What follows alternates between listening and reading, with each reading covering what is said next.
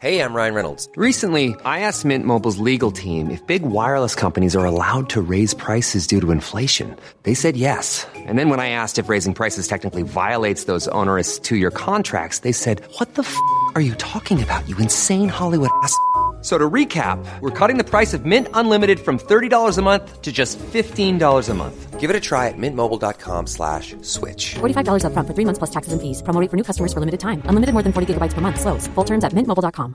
Quality sleep is essential. That's why the Sleep Number Smart Bed is designed for your ever-evolving sleep needs. Need a bed that's firmer or softer on either side? Helps you sleep at a comfortable temperature? Sleep Number Smart Beds let you individualize your comfort, so you sleep better together. J.D. Power ranks Sleep Number number 1 in customer satisfaction with mattresses purchased in-store. And now, save 50% on the Sleep Number Limited Edition Smart Bed for a limited time. For J.D. Power 2023 award information, visit jdpower.com/awards. Only at a Sleep Number store or sleepnumber.com.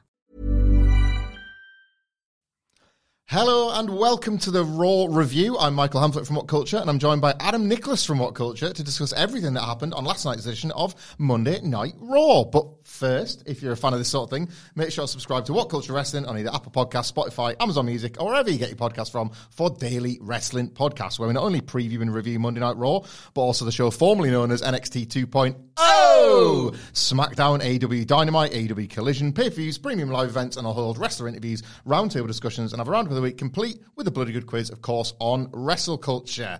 But Adam Nicholas, here in the 20s, will review a very famous TV show, but probably not one of the quality that we're used to, because we're going to talk about Monday Night Raw. Are you trying to tell me that Monday Night Raw, and all this time I've been away, hasn't got any better? I don't believe that for a second. I look on the Twitter, Michael. I see people are relatively happy with the product up until maybe SummerSlam, where I started to hear disgruntled folks, perhaps. Well, it's funny you say that, right? Because, yes, for those maybe either long-term listeners of What Culture or indeed long-term listeners of any of the bollocks that we spout on these airwaves, they might be aware that we enjoy reviewing a certain quality of a television show. However, this Raw in particular, it was as if WWE were booking knowing that. So, we've got the Bojack Boys on at What Culture tomorrow. See. And have knocked out one of a surprisingly high standard. But before we go into detail on the show at large, what would you classify your current relationship with Raw?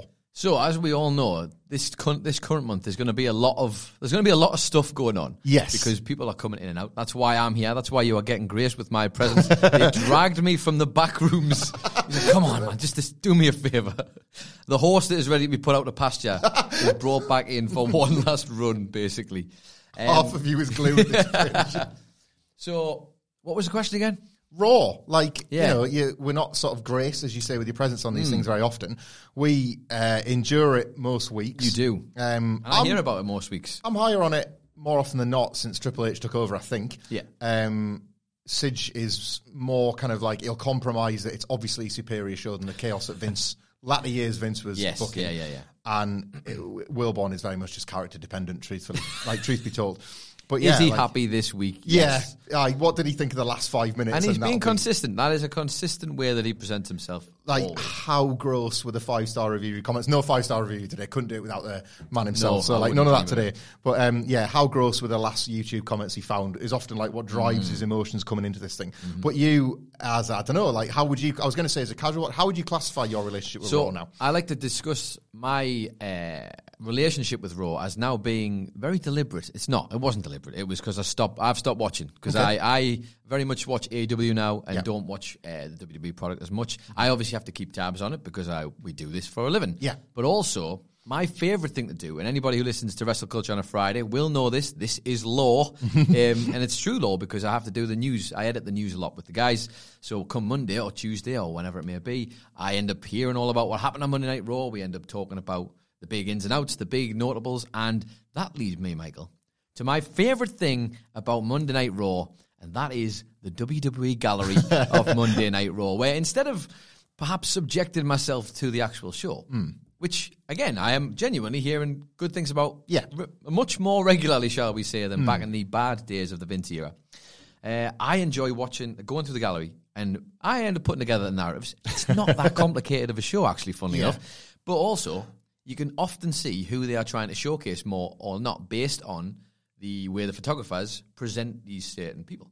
Like, it's a different angle for me, so I get to see this. And I have to say, like, well, the most notable person I would point out, just a little aside, I know technically on SmackDown, so that's not quite the same, but if you could literally go through the gallery and see all the pictures of Solo Sikoa from the last however long, trust me, you'd know what they're about with some of these characters.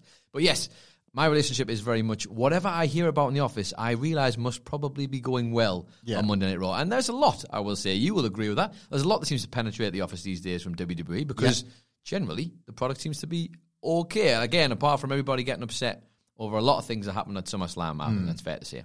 Yeah, it's my sort of take on WWE broadly, rather than it being specifically Raw and SmackDown, is I think Triple H, I mean, business is good, so the objective metrics favour everything they're doing.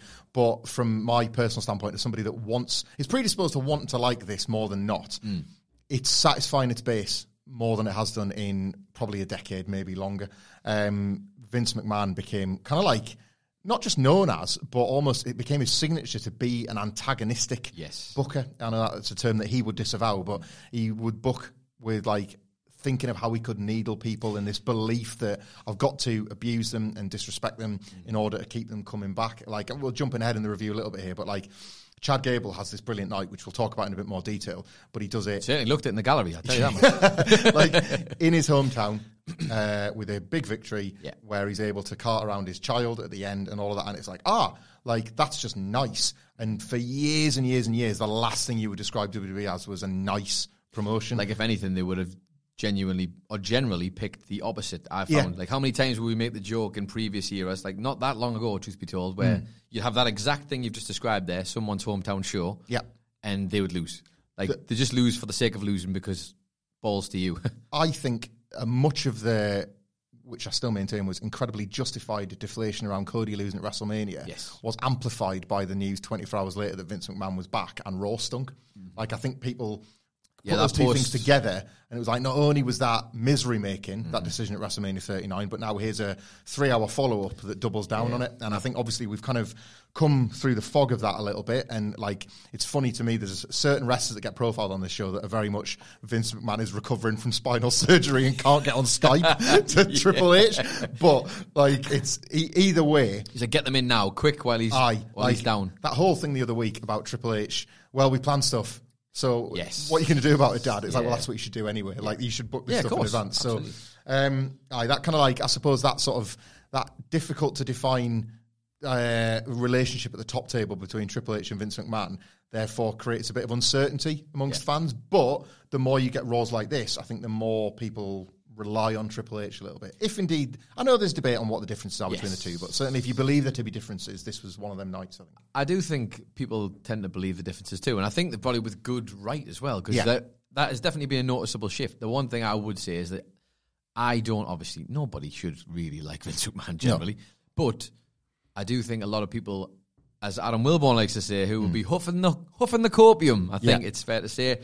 If anything Triple H does wrong, I think sometimes they just go, that must have been Vince. And I think sometimes it's actually, no, I don't think so. I think you have to accept sometimes with good booking also comes missteps. That does happen. And whether they are missteps in your eyes or not is completely subjective.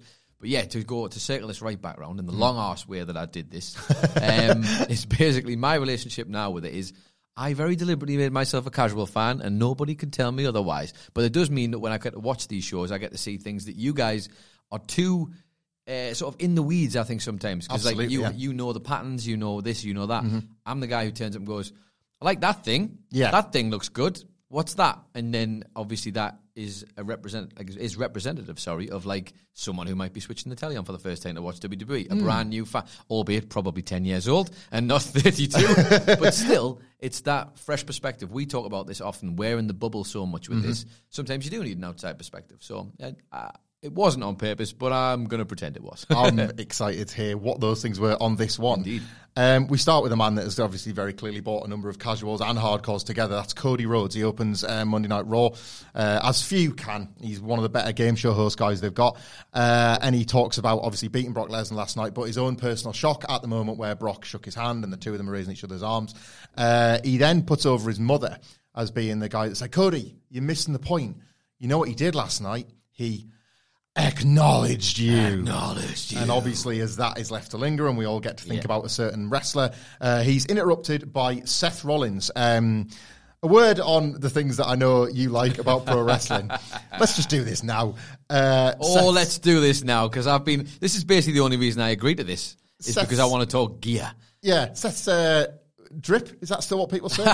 Because I don't really like that, because I'm too old to say it. I think we're both too old, and you're really old, but I'm too old. But he's a man whose clothes are still drip, I think. Of course they are. The yellow boots as a sequel to the red ones. Let's talk about that. I mean... No.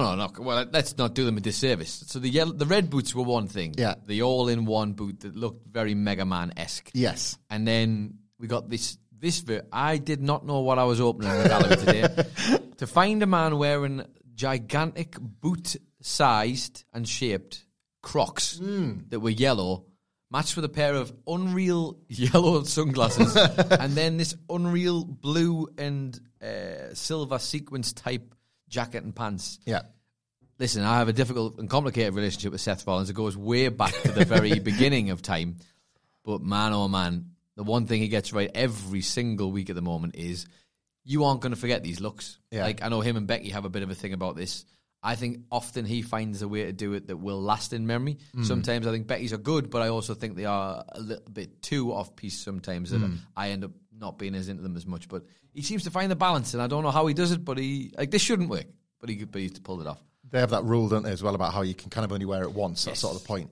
I wish I was the local charity shop near their house, or the thrift store. Oh, come on, Michael! The donations go into those charity shops, like the Oxfams in the Becky Lynch Seth Rollins postcode. Can you imagine? It's got the best stuff. I like the idea though that they've just got a museum of their outfits in their house, which would just be you got to surely you've got to do that. You've got to keep them, even if just for can you imagine the charity auction one day and all of the stuff one day? It's going to be its own Hall of Fame, isn't it? The stuff that they've worn. Unbelievable.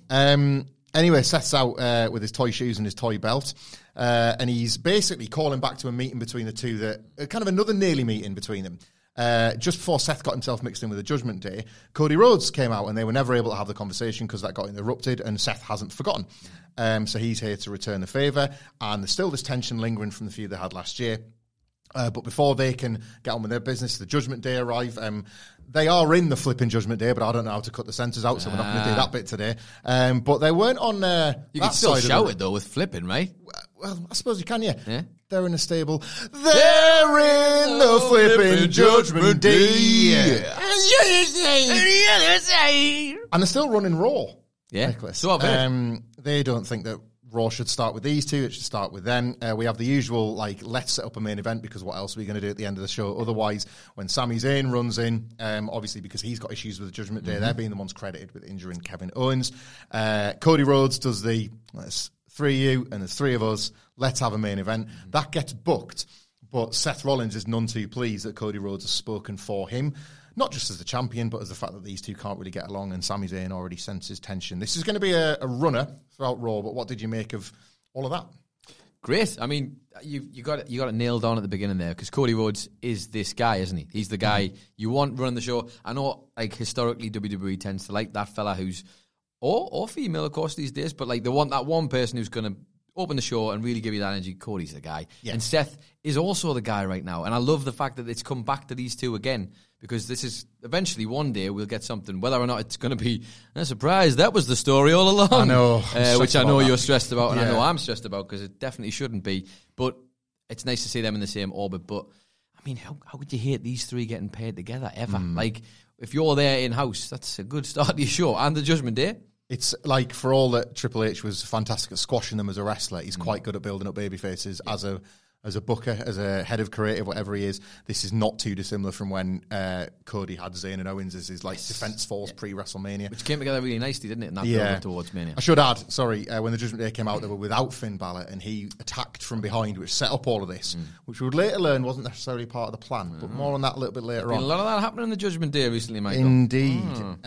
We go to Ricochet, who's annoyed about what went down at SummerSlam with Logan Paul. Adam Pearce has sympathy for him, and does say sorry, but the referee's decision is final. There's nothing he can do about that. But what he can do tonight is put Ricochet in a number one contenders fatal four-way, which conveniently then features the exact three people that walk into Postman Pearce's office. There's Matt Riddle, who says he's going to win for his good friend Drew McIntyre. I don't think that's going to end so well. There's Tommaso Ciampa, who everybody knows how much he loves belts because there's just been nothing going on since he cradled Goldie, basically.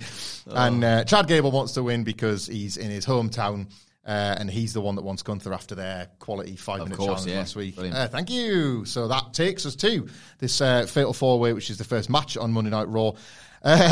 When Will Bourne's off, me and Sidgwick like to make the point that neither of us have his recapping skills. He brings that radio flair and that broadcast professionalism to this podcast. It might not sound like it when he's smashing the buttons, but he's the best in the business. He does do stuff, I swear. It's not just the buttons. And to be honest, as much as I was loving this match as it was happening, I was then filled with dread at attempting to recap it. This was a proper, or at least it felt that way, 10 minutes, do what you like, here's your finish, and letting them call it in the ring. I'm sure, honest, full of talented guys this year. Crazy talented guys. It feels unfair to lift all of the credit away from the agents, because a bit like what you were saying about the Vince McMahon Triple H thing, when a match goes badly, it's too easy to blame the agents and not the wrestlers, and vice versa. Let's just call this a fantastic team effort from the four men in the ring and whoever else put this together. Just constant perpetual motion throughout year. Never really had the one in, one out of a triple threat or WWE four-way. There was always action. There was loads of spots, like there was the mirror ankle locks, where there was two ankle locks taking place at the same time. There was mirror moonsaults from opposing corners at one point. Gable was the one getting the big chance from his obviously hometown crowd, but Ciampa was there as the kind of spoiler, just taking him out. It was Riddle with an ankle lock on one side on Gable.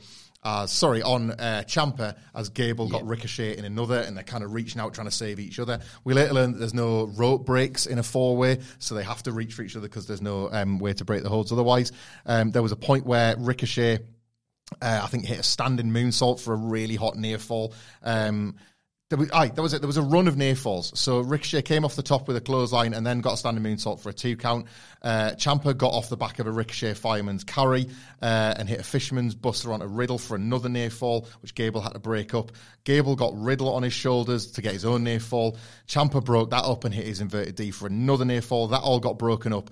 And as the four kind of regrouped in the ring, they went for a Tower of Doom spot, but it was a stacked 4-person Tower of Doom that were all German suplexes, rather than just your standard suplex, because it's these 4 guys. You mean you haven't even looked up how to say Tower of Doom in German for this? Come on, Michael. That's what you'd get with Wilborn. But you'd get an offensive impression to go with it. Of course, it's swings and roundabouts there. At this point, obviously, with all the bodies scattered, Gable again goes for the leg of Tommaso Ciampa. That's when we learn that there's no rope break, so it can't prevent the submission, but Riddle gets in the way of that being a tap out. Again, it's just spot. They're all just building. And we get eventually Ciampa hitting, I think it was Ricochet with Project Ciampa for a really hot near fall. People thought that was it in the building. Riddle interfered in that and hit Bro Derek, which freed up Gable to attempt to do the Chaos Theory. First on Matt Riddle, that was broken up by a Ricochet recoil. Gable tries again on Ricochet, which is where Ciampa breaks up with a famouser, but then Gable is raging, so he hits Ciampa with the Chaos Theory, and that's the one that gets him the 3. Just the fact that he attempted it on all of them for an enormous reaction in the building, and then carting his kid around, and he's got his match against Gunther, which he proved he could hang with last week in the 5-minute TV challenge. What a bit of business. What a bit of business indeed. I mean, we'll reiterate, of course, these are, obviously from the outside looking in, I know Gable's been red hot recently. I know the stuff with Otis and Maxine Dupree as well has been, just amazing.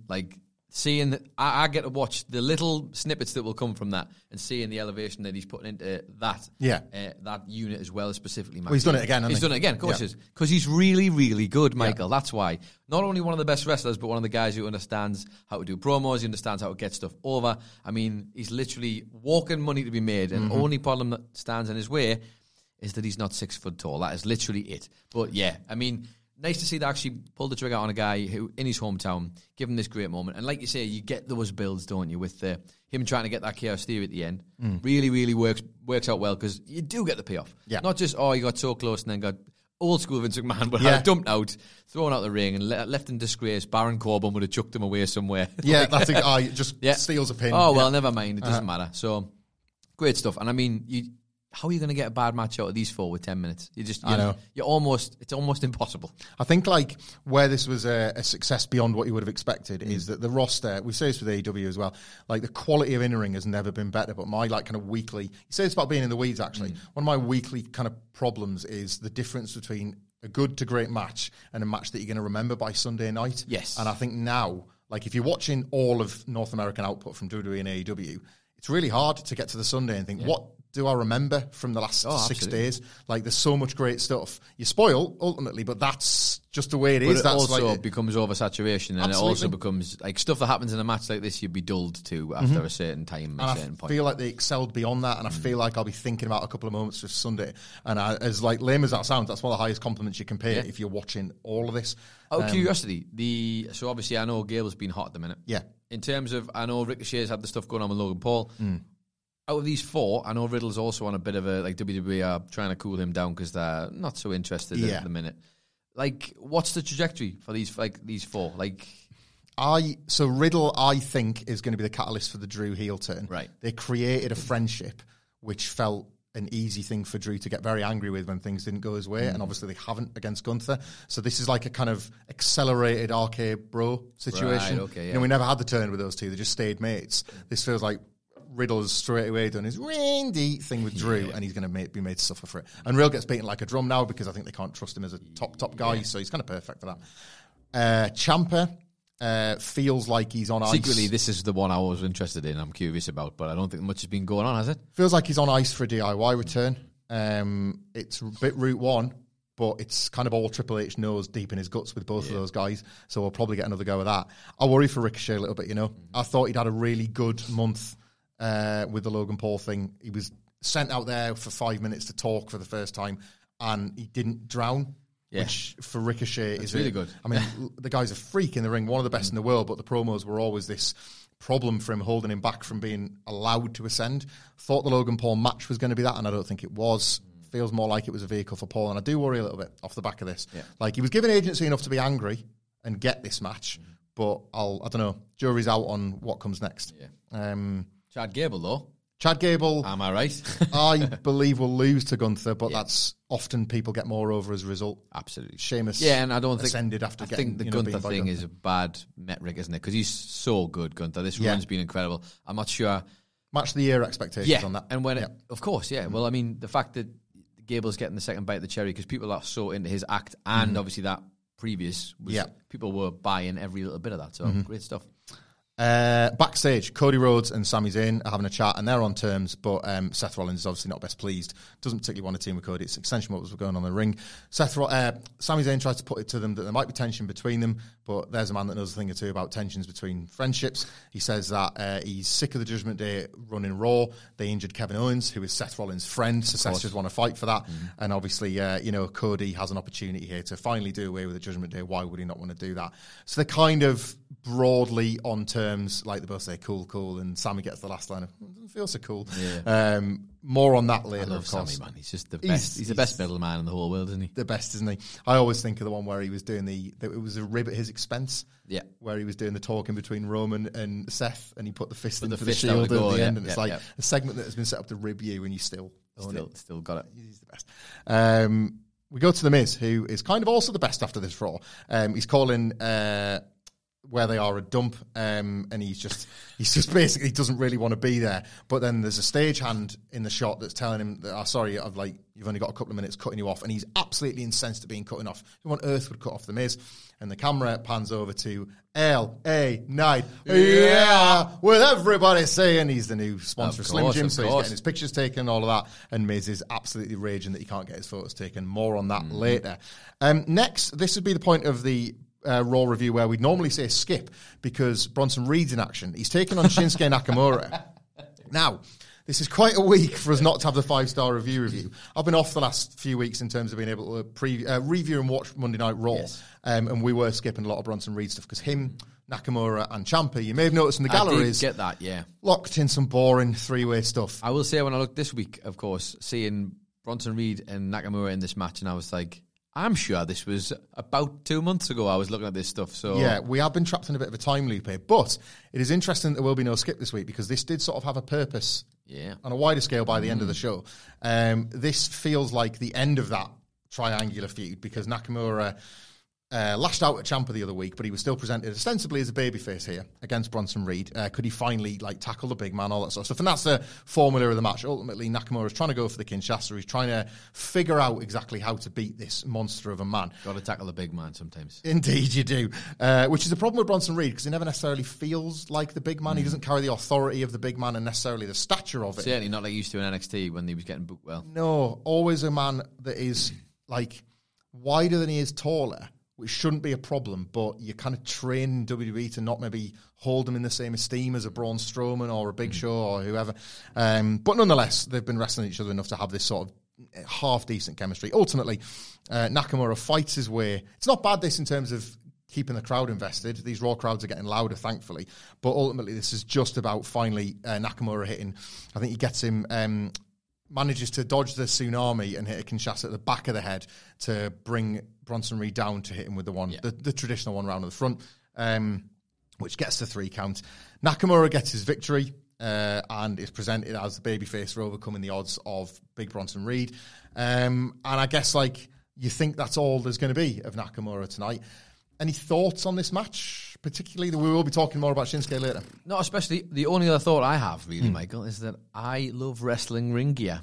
And Shinsuke Nakamura never disappoints me, no matter when I'm catching him on the gallery or I'm catching him in the match. And I have to say, despite the fact that I did feel like I was looking at something that I felt had been going on way too long, if I'm noticing it and I don't watch it every week, that should tell you what you need to know.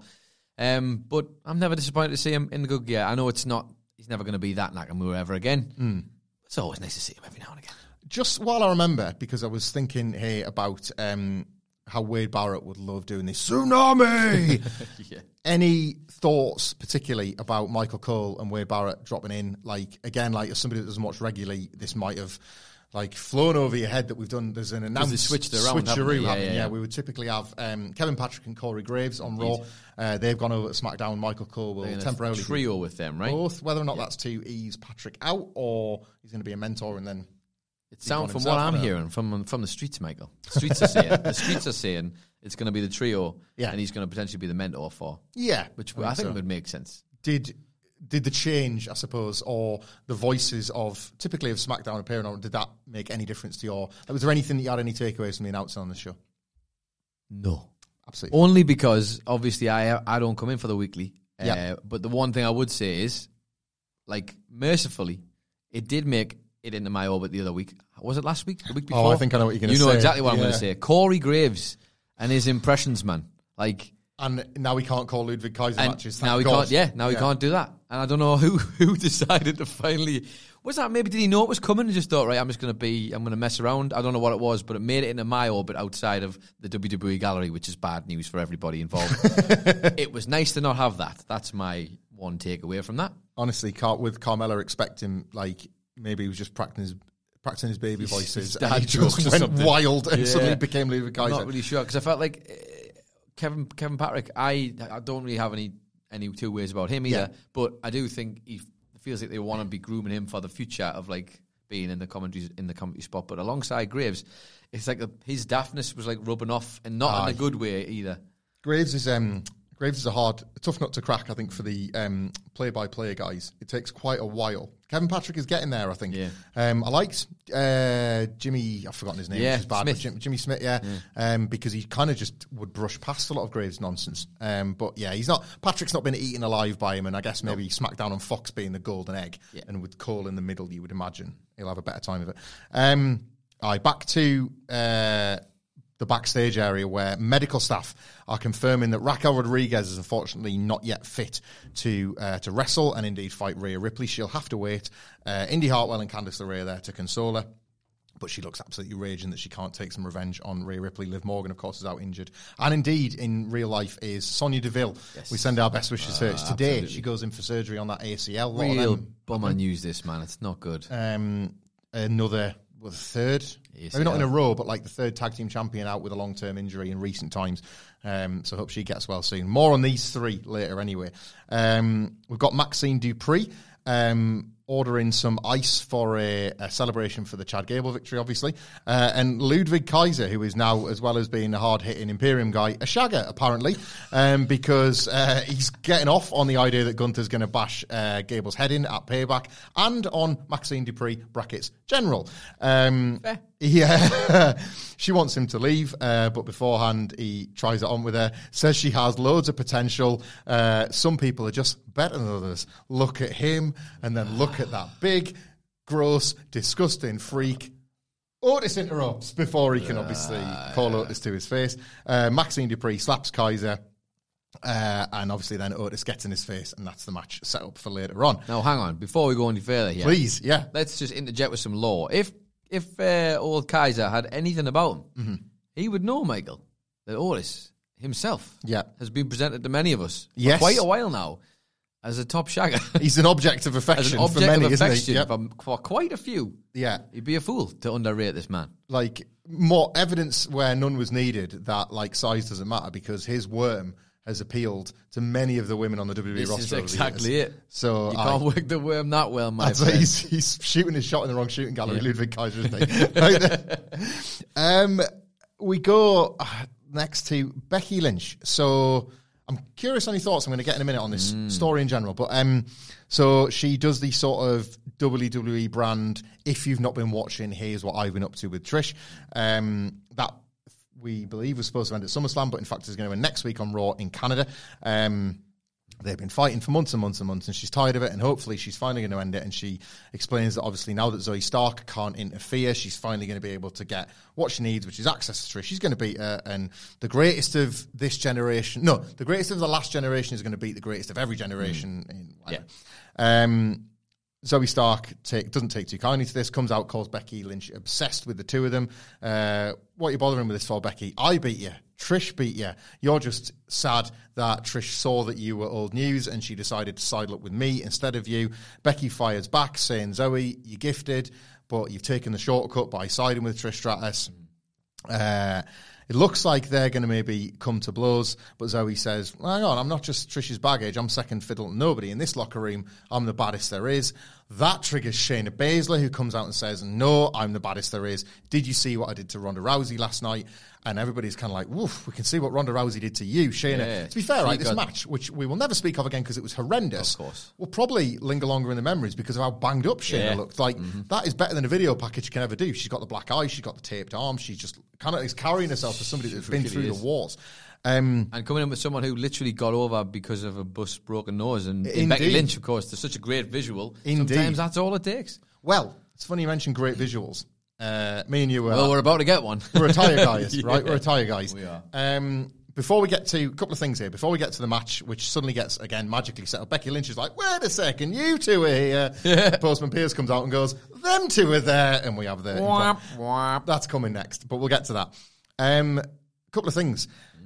Becky Lynch, I thought, was paying a bit of a tribute to one of the women that she shared the WrestleMania main event here. The white crop top and the black leather jacket had a bit of farewell Ronda about it, I thought. Like they'd obviously... Like a little nod? Yeah, like a tempestuous past, but one that they did share that platform together. And I don't imagine Becky Lynch is going to be paying too many tributes to Charlotte Flair. So... Well, probably not, which is weird, because you wouldn't have imagined that being the way this played out after that main, would you? But I did wonder if that was like a bit of a farewell Ronda thing, the leather jacket, white top look. Quite possibly. Especially with Shayna coming out there and getting to claim Ronda's scalp. It also wouldn't surprise me if it was just her on her, like, negging as well, like, you know what it is. See you. Yeah, like another farewell, but F off. The man outlasts. Yes, so, yeah. I like that. I went down the sort of... you went down the nice route and I was like, I know, I'm petty. Get gone. I'm petty. On your gallery consumption of WWE, how have you found... Well, I'll say your gallery consumption plus the 6 women that you were in attendance for at WrestleMania. Yes. What's your take been on Becky Lynch versus Trish Stratus?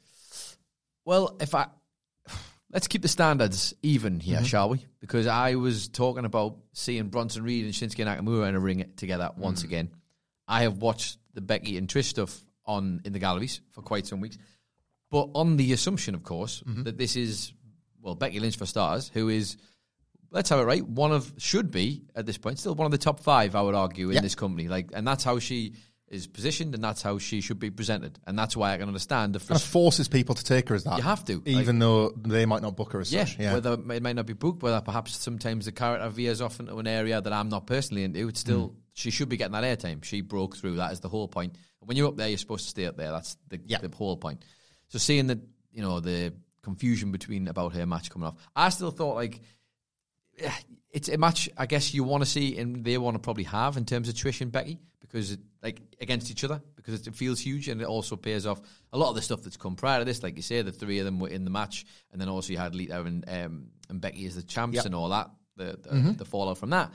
It's been plotted. It like certainly Triple has. H plots. Of course, he is a plotter. Yeah. For whether you like the beats or not, he is a plotter. I guess if it had been really highlighted that it was going to be the Canada end, that would. I guess it just feels like people thought it's SummerSlam is supposedly one tier down from Mania, isn't it? It's the WrestleMania of the summer, essentially. It's in stadiums, so, it's in stadiums, so that feels like where that should have perhaps been. I can understand the frustrations there, but I think genuinely, like, as much as it's an exciting one to see, I also think maybe they'll both benefit from this once it's all wrapped up and done up. My personal take, I'd be worried more about. I need this to be a launching pad as well for Zoe, and I would be concerned that when this fizzles out, is that gonna continue? Trish will be gone, maybe. Yeah, I wonder, because I don't imagine Trish is staying on for a longer term thing. I could be wrong about that. Yeah, but from outside looking in, it feels like once that's done, has she done enough to let Zoe go on her own? And I would be curious about that. I think it's fair to say. Wrestling's got a funny way of working as well. I was thinking about this, like, to your point about, like, missing SummerSlam might not end up being the worst thing for them. This will almost definitely main event that Raw. Has to showcase, doesn't it? Wrestlers have a strange way of thinking, you know how I'm going to preview wrong is by doing even better for your product. Yeah. Like, they're going to go out there and fight with the stubbornness of being taken. It's the Batista Undertaker being put on in the middle of WrestleMania instead of the end. It was like, right, well, steal your show then. Yes. And Vince probably went, thanks very much, that was awesome. Yeah, that's actually, funny enough, that's what I kind of wanted the whole thing. I've negged you into getting what I want there. They're like going to come out with an energy of like Trish and Lita when the main event of that Raw, that, well, way back when. Finally, it's about time we got this opportunity sort of thing. Yeah, like, and we'll get back to this in a bit, but obviously, like, Becky Lynch took to Twitter once it was confirmed that SummerSlam wouldn't have their match. This is just a gas to catch people upon why some things happened as they did on this Raw. She posted a picture of her. I don't remember Detroit having such a nice beach and ocean. She's obviously gone away on holiday because she wasn't needed in Detroit. And then posted a picture of herself saying, making lemonade with these lemons I've been given. And then Triple H referenced that in the press conference. Sometimes people have got to make lemonade and all of that. More on that in just a second. Before the match itself, we go backstage to Damian Priest, who walks up to Finn Balor, who is talking with JD McDonough. Now, I can't remember if this would have featured in the gallery or not, but several weeks ago, he was scouting. Finn Balor was scouting JD McDonough. I've seen this. Purple spotlight, and obviously they've always had this kind of like kinship. And Balor mentions way back when he had a different name and everything. Balor mentions that they kind of know each other 20 years because Priest says, I want to talk Judgment Day business, and Balor's, what you can say to me, you can say in front of him, which is, again, kind of showing that the divide continues to. I don't like it, Michael. I don't like it. Well, this is the thing. I love this group, but I kind of am captivated by where the story is going. Really good stuff here. Priest wants to know what was going on earlier tonight. Like, great that you attacked, but that wasn't part of the plan. What are we doing here? Finn says, I guess I had to do my own plan because it's not like you could follow the one on Saturday at SummerSlam, to which Priest rebukes because he thought, well, no, the plan was in place. You decided not to follow it. It went wrong because of your failings, not mine. All this kind of stuff, Rhea Ripley steps in between the middle of them and says, come on, Judgment Day runs Raw. Like, don't worry. Damian Priest, don't worry about JD McDonough. Finn, don't worry about any kind of trust with the Judgment Day. You shouldn't have any concerns, blah, blah, blah. So that kind of, like, cools the tensions temporarily. Mm-hmm. And then JD McDonough throws his oar in. And, I've got no issues with either of you, but it just seems to me that the briefcase is getting in between you. And if I was you, I'd get rid of it. Mm-hmm. And that's left to simmer. Ooh, the little rascal. Cook. He's a rat, isn't he? We'll talk about it now, because obviously then you've got like the Judgment Day main event later on, and there's bigger developments on the babyface side. You said that you were quite stressed about possible divides between Finn and David. What's your overall take on this and like the recent stuff they've been doing with these two? I think a lot of people are feeling this, and that's good, by the way. It is good because they show you how much we've all invested in the act, I think, is the big deal. I certainly hear the conversation in our office quite frequently. They're so over at the minute, and they are so red hot on various different levels. They have really done a great job with this, and you can definitely get that feeling where they've looked at the stuff they've done with the Bloodline and realised there's a lot of potential here. If we start belting these people up, and like Dominic now with the belt, Rhea's got the belt, Finn hasn't got a belt yet, but obviously I have a take on that for later. That feels very deliberate. And then Damian Priest, obviously, with the briefcase. So many things are coming out of this. You should use those. The reason factions are great is because you can make so many storylines out of them with other factions, but also within the actual faction. And I think it's just a testament to them. It feels early that they're starting this kind of stuff, because obviously, but they have also been. You forget how long they've been. Feels like how long they've been riding this wave for. But we all love the act so much that it feels too early because you're scared that they're going to do it too soon. Yeah. Now, I would say trust them on this one, because if you've seen anything, you are still, as of recording, living through the Bloodline saga. Hiring for your small business? If you're not looking for professionals on LinkedIn, you're looking in the wrong place. That's like looking for your car keys in a fish tank. LinkedIn helps you hire professionals you can't find anywhere else, even those who aren't actively searching for a new job but might be open to the perfect role. In a given month, over 70% of LinkedIn users don't even visit other leading job sites. So start looking in the right place. With LinkedIn, you can hire professionals like a professional. Post your free job on linkedin.com/people today. Cool fact, a crocodile can't stick out its tongue. Also, you can get health insurance for a month or just under a year in some states. United Healthcare short-term insurance plans, underwritten by Golden Rule Insurance Company, offer flexible, budget-friendly coverage for you. Learn more at uh1.com. Before we go any further, though, this show is sponsored by BetterHelp. Now, we all carry around different stressors. They can be big life worries or just, little things like your favorite wrestler not being used properly. The thing is, when we keep them bottled up, it really can start to affect us negatively. Therapy is a safe space to get things off your chest and to figure out how to work through whatever is weighing you down. It is really helpful too for learning positive coping skills and how to set boundaries. Therapy basically empowers you to be the best version of yourself. So why not give BetterHelp a try? It's entirely online, designed to be convenient, flexible, and best of all, suited to your schedule. Get it off your chest with BetterHelp. Visit betterhelp.com/whatculture today to get 10% off your first month. That's BetterHelp, HELP.com/whatculture. So, and obviously all the latest turns and twists that one took on Saturday. And I would just say, yes, it's okay to feel uncomfortable. They probably want you to feel that way at the minute, and hopefully they don't jump the gun too quick. My one thing would be the lingering presence of JD McDonough to me is the one that I am... feels like it could accelerate things. But then again, they did introduce a Sami Zayn once in the Bloodline storyline, and that did nothing but make it better. Although I will say this, no jibe on him. Not many people are. JD McDonough, Sami Zayn, he be not. No, he is absolutely not. But I think there's a really great point there. We talked about this on the SummerSlam review yesterday. So I won't do the whole bit again, but basically 12 months ago, Sami Zayn was really starting to mix in, which basically opened up 8 months of storylines, got Roman Reigns all the way to WrestleMania against Cody with all the different intermingling parts of Zayn and Owens. It was meant to be 3 weeks, wasn't it, essentially? That was the original plan, and they made it that far. That character is not there in the Bloodline anymore. In JD McDonough, he is no Sami Zayn, you're right, but he is there in the Bloodline now to be the stir that straws the drink. And I actually think you're going to get your cake and eat it too. Stir that straws the drink. That hey, you knew what he meant. Leave him alone. Leave him alone. I was looking at your Greg's. There's no straw in that. The tag team situation at the moment has been left purposely unclear, I believe. Yes. Sami Zayn is... Kevin Owens is injured, and yet they remain tag team champions. I think Damian Priest and Finn Balor will end up winning the belts. And it will be this... Oh, we're fine now. Yeah. We've got the belts. It's all good. And they're not fine. They're not fine from day one. They've almost wrapped the two guys who don't like each other tag team into that storyline. It was stable. And then you get the visual of all 4 Judgment Day members. Nice. Those blue and red belts have been waiting to be made purple. Oh. Like that. So you get a brief tag run for the 4. Everybody loves a stable with 4 champions. It's an Undisputed Era quest for the gold, whatever. You get this... Everything, even Rhea's amazing. Yeah. See, I told you, stay together and everything's fine. But that obviously is what creates the biggest divisions, whatever.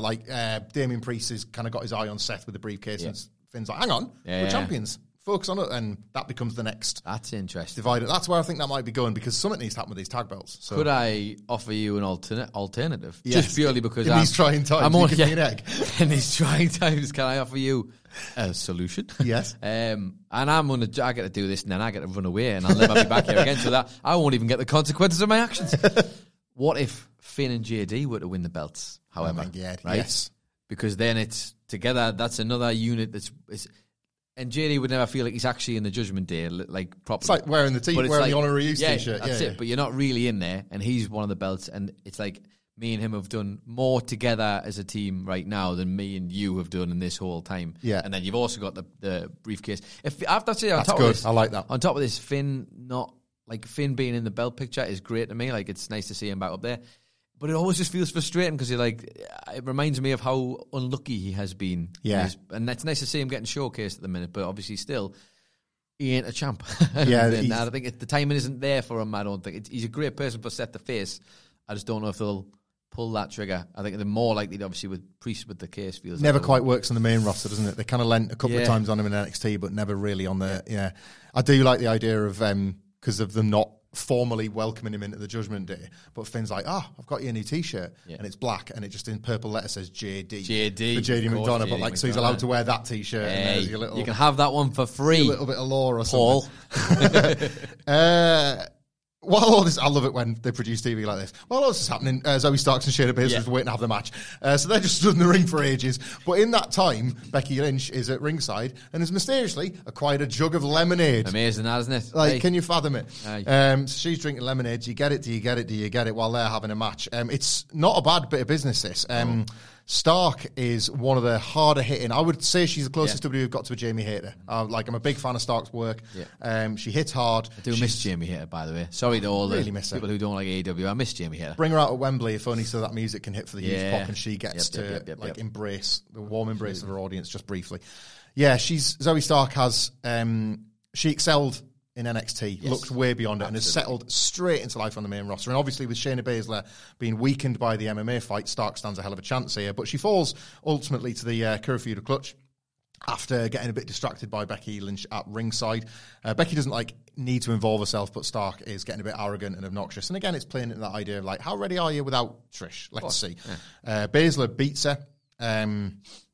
So she gets Shayna gets her in the clutch, but Zoe is able to counter out of it, and then Shayna hits what was labelled here as the world's baddest slam, which is, I guess, a world's strongest slam, and now she's the baddest woman on the planet because Ronda is gone. Don't love it, but I get it. Shayna getting the win while still banged up and brutalised from Saturday is probably the best way to keep her hot. I said after that kind of disaster of a match, it's it's all in the follow-through. Really? And I'll mention this now because it comes up later on. There is a bit where Becky Lynch is being interviewed and about the Trish Stratus match, and then Shayna comes up and be like, don't think I've forgotten about you either. And Becky Lynch, I'm not hard to find. So you feel like once that business is concluded, they're going back, which is pretty good. Yeah, great. You always fancied Triple H was the one that wanted to go at that feud, and he wasn't allowed. It was no, Vince has got it now, and Shayna's going to bite Becky's neck, and Becky's going to beat her in the empty performance center. And it's like Triple H is wanting his turn, isn't he? Do you know what my only, I guess, only negative on this one is? Obviously, it's been a real mixed bag for Shayna, and it feels almost impossible when you saw how great the act was in NXT. And I know this isn't new ground. I'm just bringing it back because there is a point to this. It seems to me like a shame that people up there think that she needed I know it was something here and Ronda wanted to do, by the way. I understand that entirely.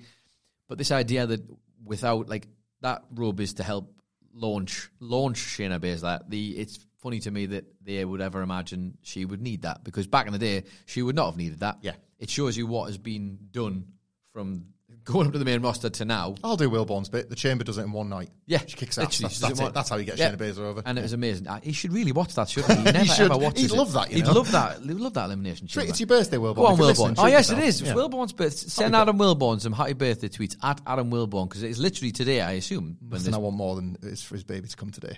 Oh, me too. He will be I want his raging baby to lose his steal birthday spotlight for the rest of his life. For the rest of his life. Yeah, somehow if you can find... Actually, no, don't find tweets that have babies on them. That'd be weird. No, just happy birthdays. Just happy are fine, birthdays and send them the clips of Shayna in the chamber. That'd be great. Just send them the link. Shayna bomb him on Twitter. Yeah, yes. Shayna bomb him on Twitter. Send him the link of her absolutely mincing people in the chamber.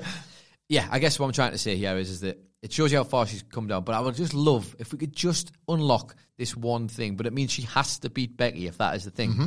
Yep. That has to happen. And is that going to happen, Michael Hanford? I don't know. I don't know. Becky is more selfless than she's given credit for as a headliner. I didn't even mean from her perspective. I think she'd want to put her over. I just wonder if they would think, well, we'll get you close, but actually no. The best run Shayna Baszler had was under Triple H in NXT. So, you can't apply that metric anymore. No, you can't. There are plenty of people that have failed under his pencil and have succeeded. But I don't know. Shayna Baszler is one of the people it's a bit like the Bayley thing. You don't give up on somebody that's shown you that much in the past. I would stand by it. And I would also like to point out, just to show people that you aren't full of rubbish, Michael. Yeah. That if you ever did fancy yourselves, find out just how much Michael Hanford backs Shayna Baszler. A while back, we did that fantasy draft video on our YouTube channel. Yes, you still find that. You still find that, it's still there. And you did, in fact, pick her and said, give her that one last run. Give her that one last push. Drafted her without Ronda, I think. Yeah, you did. Of course you did. Didn't want Ronda. Of course you did. And she's got all the tools, I think. It's just... all you got to do is switch the fans' mindsets on her because they haven't been trained to like her at all. She cannot lose for a long time, for a very long time. Yeah.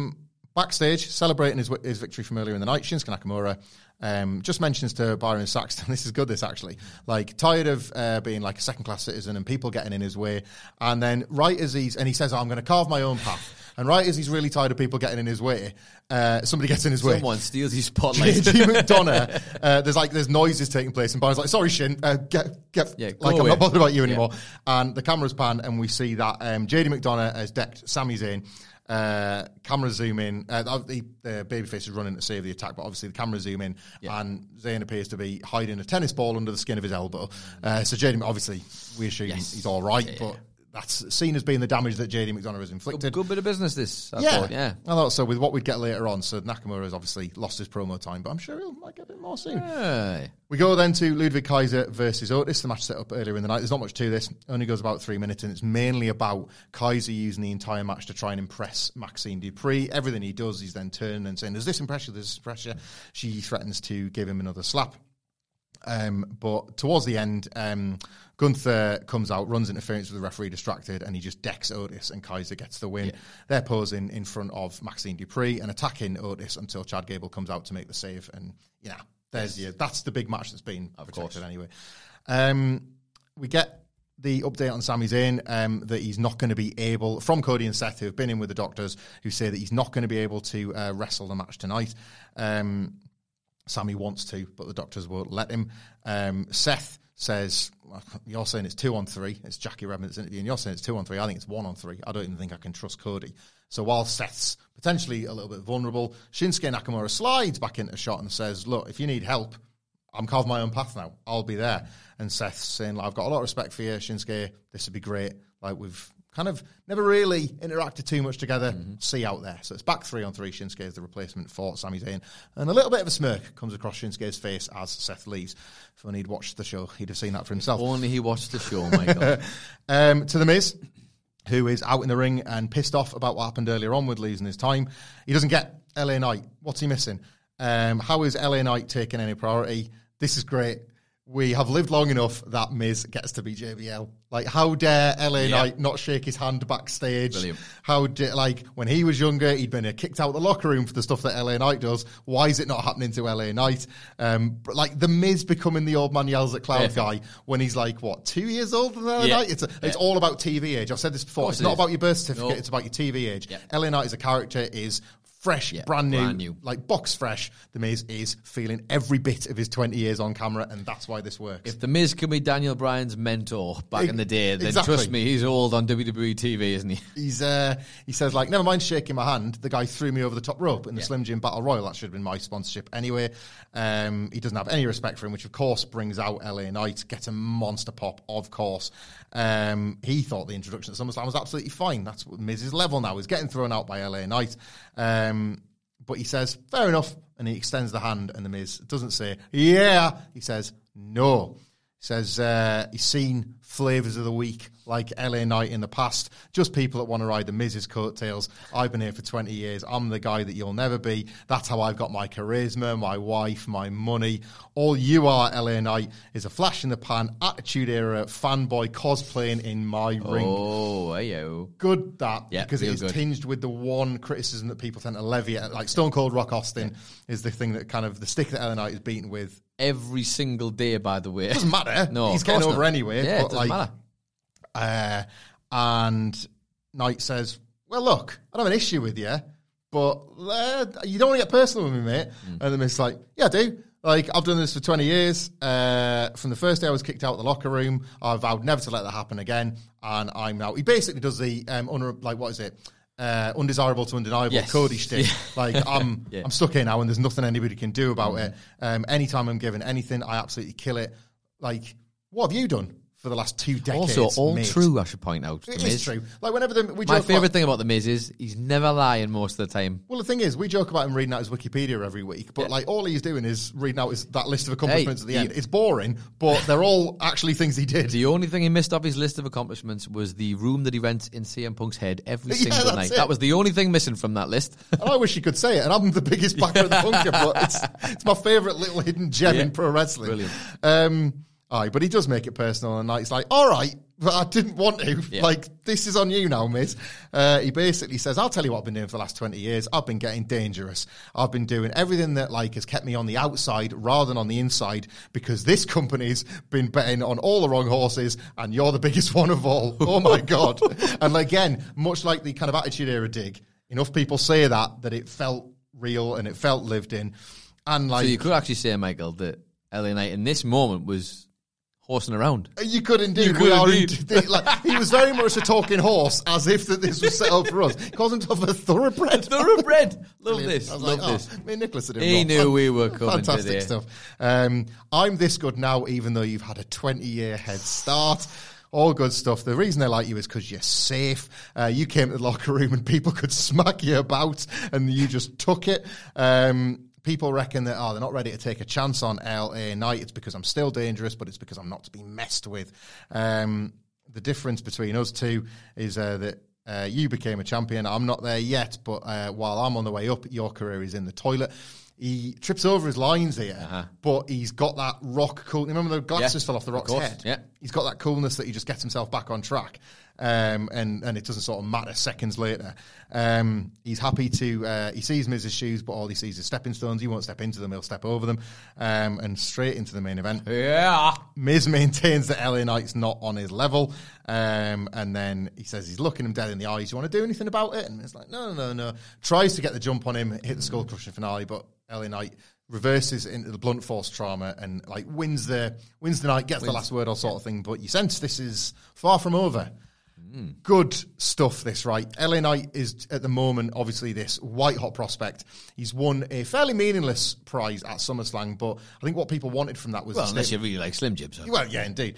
But it was the statement of intent, wasn't it? It was like, if they're not giving him that, what are they going to give him? And they're giving him that. So it's like, right, where's the level here? Like, we're still kind of trying to work out the LA Knight level. What do you do with a guy this over who has got all the excitement of the Yes movement, but not necessarily all the talent of Bryan Danielson? Like, that's the Rubik's Cube here with LA Knight. Yeah, very difficult. And in The Miz, I just thought this was yet another... I love The Miz, in spite of myself, because I know he's kind of dull, and he is everything what LA Knight said, he's kind of safe.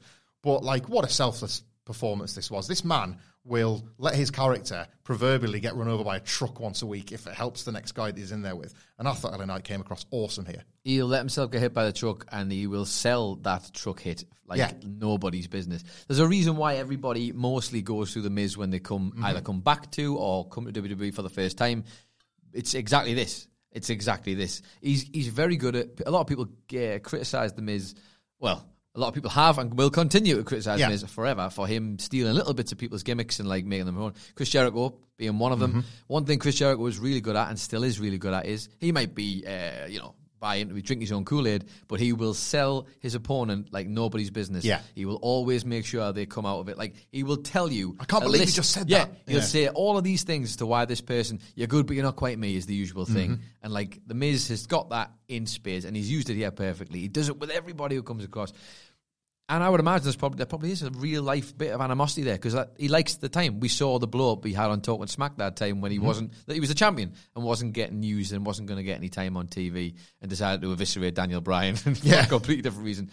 But like to see this going for LA Knight, it kind of shows you that he believes, even if he might not necessarily like the guy himself, but like believes in the act, put him on there. And how you navigate the problem is, how do you navigate the in-ring is the thing. Like you guys will talk to me and I will talk of LA Knight for like days and days online of his catchphrases, how over he is. And he is, by the way. Yeah. Whether you want it to be or not, whether you're into the act or not, over is over. Mm-hmm.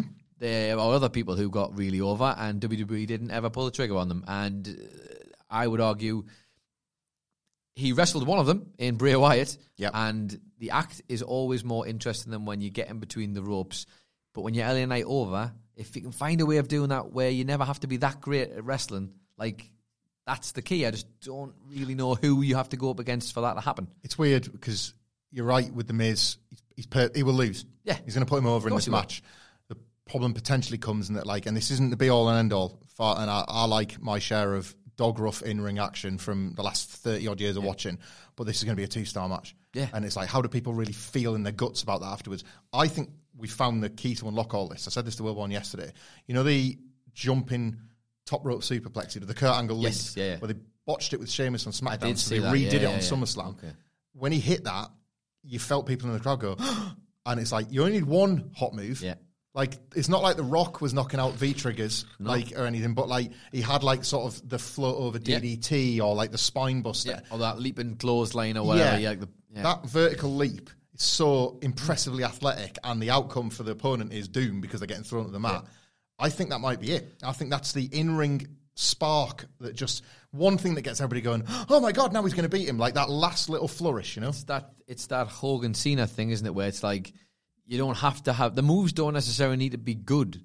They just need to be the thing that fans can interact with. Yes. So, like, if he could come up with... we'll go back to Cena. The 5 moves of doom. Like, the reason they worked or didn't work in some people's eyes is because they were predictable, but the fans knew exactly what the beats were, and you could join in with the beats. You can't see me. You could do... If they can get him some of these to go with that, like you said, the things that the fans know...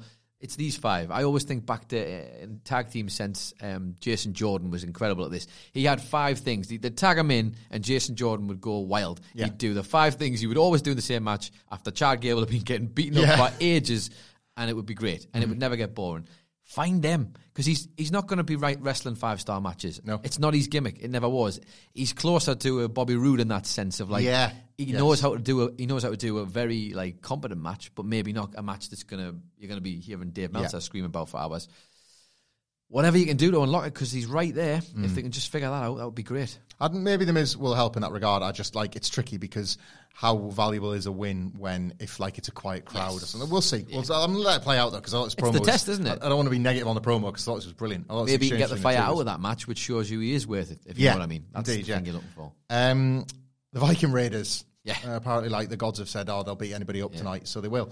And they've offered out, that's a pretty intimidating open challenge, I would say. I think so. Not so, according to the New Day. Who made their return. Kofi, there is a bit of LTST here because Kofi has obviously just returned from an injury, but the last thing they were involved in was the Viking Raiders before they went off, so it makes sense that they would come back and put them in their place. And indeed they did. This was a kind of, like, truthfully, like a kind of standard back and forth TV match just to showcase the return in New Day.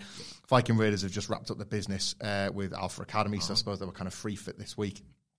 And the New Day the finish was really great, actually. The New Day get the win. Like, everybody and their mother has talked about, like, give Xavier Woods his go with the belt now. And, like, every time you see him out there and physically, still an amazing performer. He's a guy that you forget is, like... Who am I to call anybody old? But it's kind of advancing in years at this point. Yeah. But as a singles champion, would still be like 1-2 years old because he so rarely gets his goals, doesn't he? But anyway, they've got. I always get the Viking Raiders mixed up. But there's Eric on the floor while Xavier Woods is perched on the top rope. So Kofi Kingston dives over to dispatch Eric, and Xavier Woods spots Ivar lying other side of the ring, but he can get there, can't he? Hits that all the way to the other side elbow that he does. Absolutely gorgeous. New Day get the win. They're back. Only went like 5 minutes, something like that.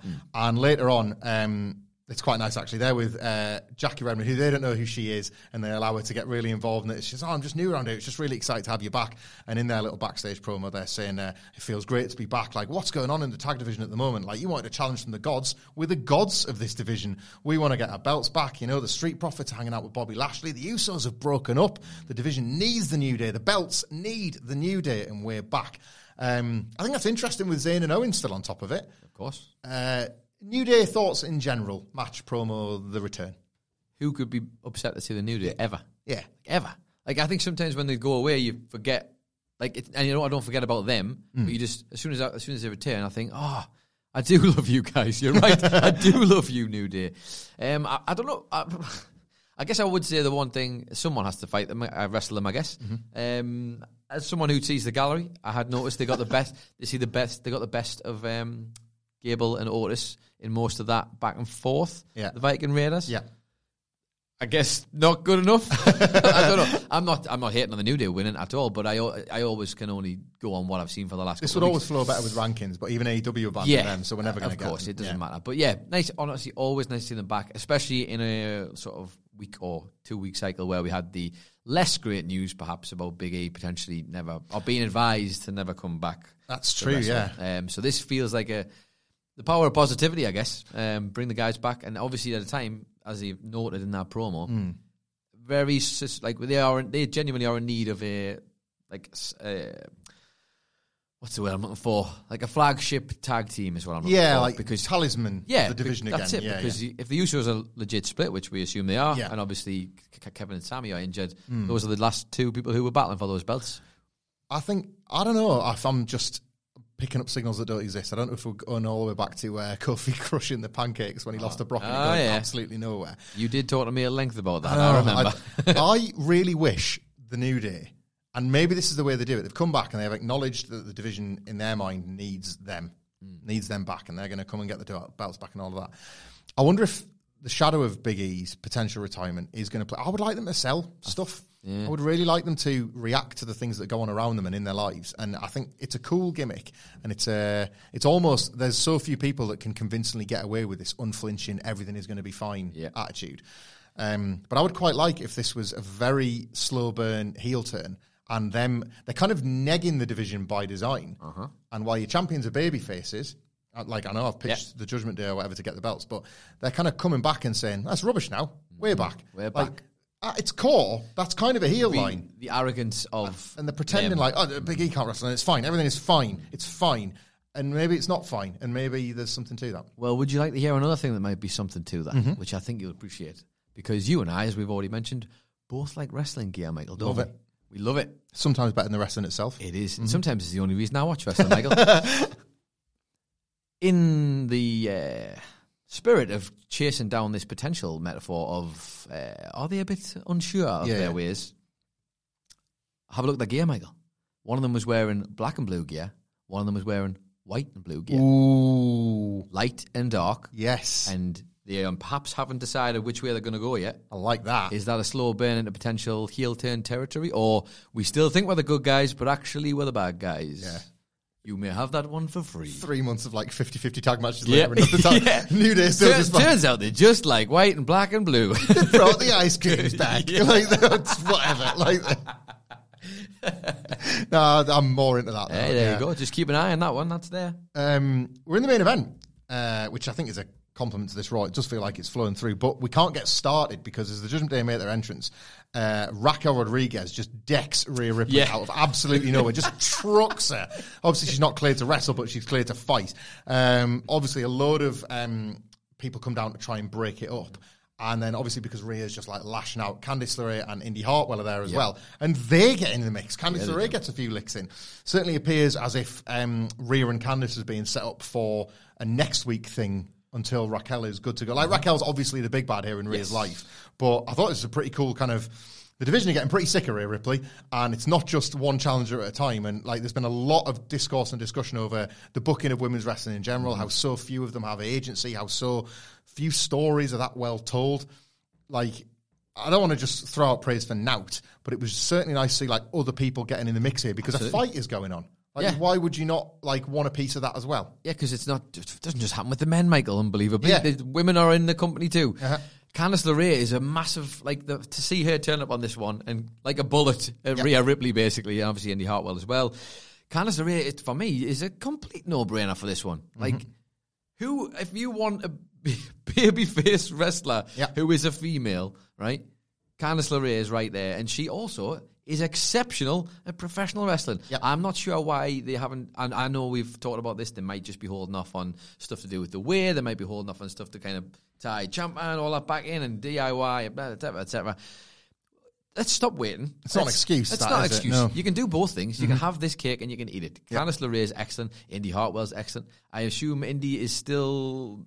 I don't know not what quite her 100%. Because she was physical here, but physical, but not, again, so was Raquel, I guess, but not to the point of being able to wrestle. Candice is a no-brainer for me. She's been more of the babyface, rightly. Rhea Ripley obviously being Rhea Ripley. And also just the sheer thought of the terrible things she could do to Candice LeRae. Oh, yeah. In the best possible way. Yep. Like the same way her husband sells these things, she's a million times better because she's even smaller than him. Yeah. And it's like, and she's an amazing wrestler. Let's have something. Let's have more. Let's use this. I'll say this now. I'll be gone after this week. Let's have more from Candice LeRae, please. And hopefully, once she's fully fit, Indy Hartwell as well. They would be definitely good in the middle challengers, but let's not just have them disappear. Let's have them matter. They are good wrestlers. Let's see them on telly a bit more. Payback is in a month, and it's like the same weekend as All Out in Chicago. And I could see Candice LeRae getting a shot at Rhea. Yeah. Like that's like not to sort of denigrate Payback or Candice LeRae. No. But while Raquel recovers, in inverted commas. Well, it's an opportunity, perfect, isn't it? Because they've got their stories they like, but let's have it right. It would The be a match great would opportunity. kick ass It as well. really would. It would absolutely kick ass. Main event kicked a bit of ass as well. Raw's pattern of throwing the Judgment Day in multi-man matches played out again here. There wasn't, truthfully, much to the... Look, Cody's great, Seth's great. A lot was on Nakamura, kind of mocking them as like a bit of an X factor in all of this. Like he doesn't get in the mix as much with the Judgment Day, so doing the "Come on" and all that, and like they're kind of...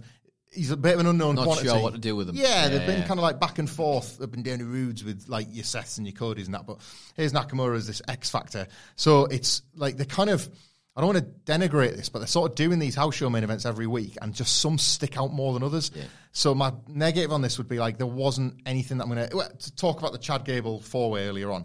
Nothing from this is particularly going to stick out about the body of the match, but it was really good guys and bad guys stuff nonetheless. Like the crowd is super into it. Way better story beats or like character beats, I think, than all actual character wrestling. stuff rather than in ring. Cody, it's cool this because Cody he's the top guy.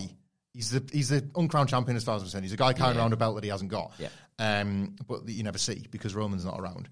While Seth, oddly, there's a weird paradox at play here. Oddly, does put over the prestige of this trinket belt that he's got because he cares about it. They're doing a very good job of Cody walking the tightrope of not. I don't want that one, but not burying it. And I don't know how they're doing it. Maybe this is like Seth and Cody being the only two that could pull this off. But I just feel like the tension between them was quite effective, but Cody he's not really saying, I don't want that. Yeah. I don't trust you. It's the elements you of put a kendo stick in my bruised tit. Yeah. I don't want your belt. I want it's Roman's the belt. psychology behind it, though, isn't it? Yeah. You don't have to say it, which is quite reserved for WWE. There's a latent disrespect. Yeah.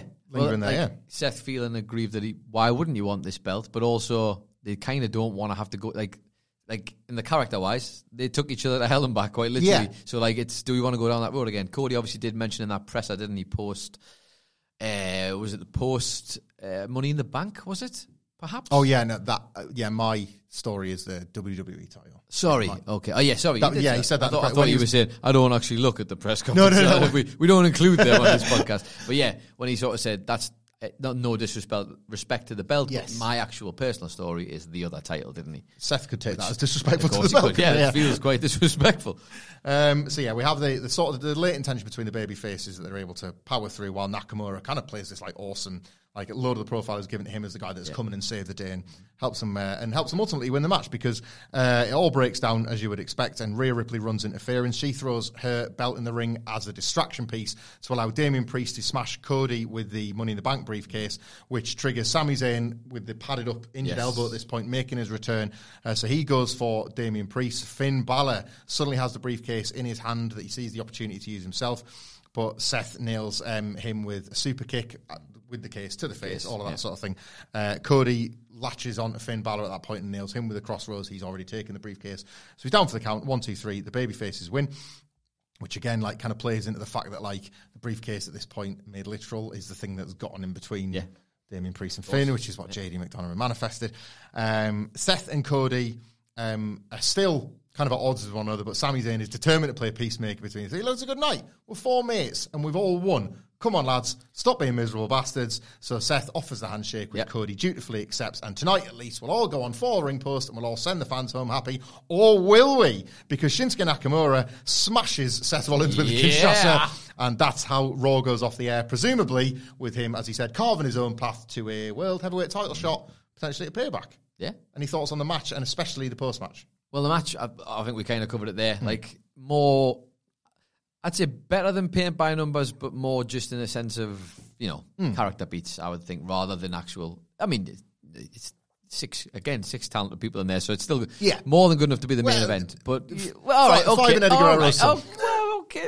No, I love it. Let's not disrespect ex-con Dub for a second. Thank you very much. But yeah, I think more for this felt like the beats didn't to me. I think it's weird because you'll have to fill me in on this, but other than my viewing of Nakamura being the guy who's been lingering around Bronson Reed and Co. for a little while, I always would be happy to see him like spotlighted a bit better. I don't believe he is that guy anymore. Not in a bad way, by the way. I think that's his choice. He kind of works up to his spot sometimes. I think he'll surf until he's told to care. I think so. And I think he can. Yeah. And I still think he can, by the way. I still think he's got it in his locker. Really small doses, I would say. I think a lot of people maybe don't realise that it is perhaps more of a choice of just like, I've done all that other stuff now. Yeah. This is kind of me just, I'm here for whenever you need me. And the pay is good enough and I like to do me surfing. But then again, he is getting on. Like, not in a like ancient way, but in the fact that he's been doing this forever. Yeah. Like, and I wonder if the fire's there. I would love to see him come out with, like, the thing is, he could do it. That's what whether or not the actual match itself, like can he still go, Michael? I don't know. You have to tell me. But I think it's more about, like, I think he could generate it. I think he has the ability. He's weird enough. Maybe the main roster audience is not as into him as the Full Sail audience used to be back in the day. But he could still generate it. I just don't necessarily always know if he's wants to. If does that make sense? It does. We were struggling yesterday to find basically a time filler contender for Seth Rollins, and like, not to sort of criticize Nakamura, but here's what he is. It is what it is. I think I'm more interested in this pairing than I might have been on paper a couple of years ago. Yeah. I'll be honest now, I'm going to set my expectations incredibly low for the match. I think Seth Rollins has it in him to have these good, not great matches. Like, I would say, truthfully, that's his chemistry level with Finn. They have good stuff. I'm not sure it always hits the ceiling in your mind. Do you know what you immediately think of for this one? I immediately think of the IC US title match they had at Survivor Series? Yes. And that on paper, I remember feeling like excited, but this is a very real thing, and I didn't want to mention that necessarily about Seth and Finn. Good, not great. Yeah. And sometimes it happens. We saw what happened with Bryan Danielson and Nakamura and Okada. AJ Mania versus Danielson and like Okada. It happens to even the biggest act in the world. Yes, the ones that can't fail. It just doesn't maybe hit the heights, and maybe that's an expectation thing. But yeah, I think Balor's fallen into that category for Seth. I do also think Nakamura, unfortunately, might fall into that category. However, to your point about when he wants to, he still can. One of Nakamura's biggest strengths in the first NXT run, where they hid for the longest time that maybe the matches aren't always there, was his ability to kind of spook his opponents with just how weird he is. I remember it was like the Austin Aries match in particular. It was like, this is good. This is great because Austin Aries just kind of get a read.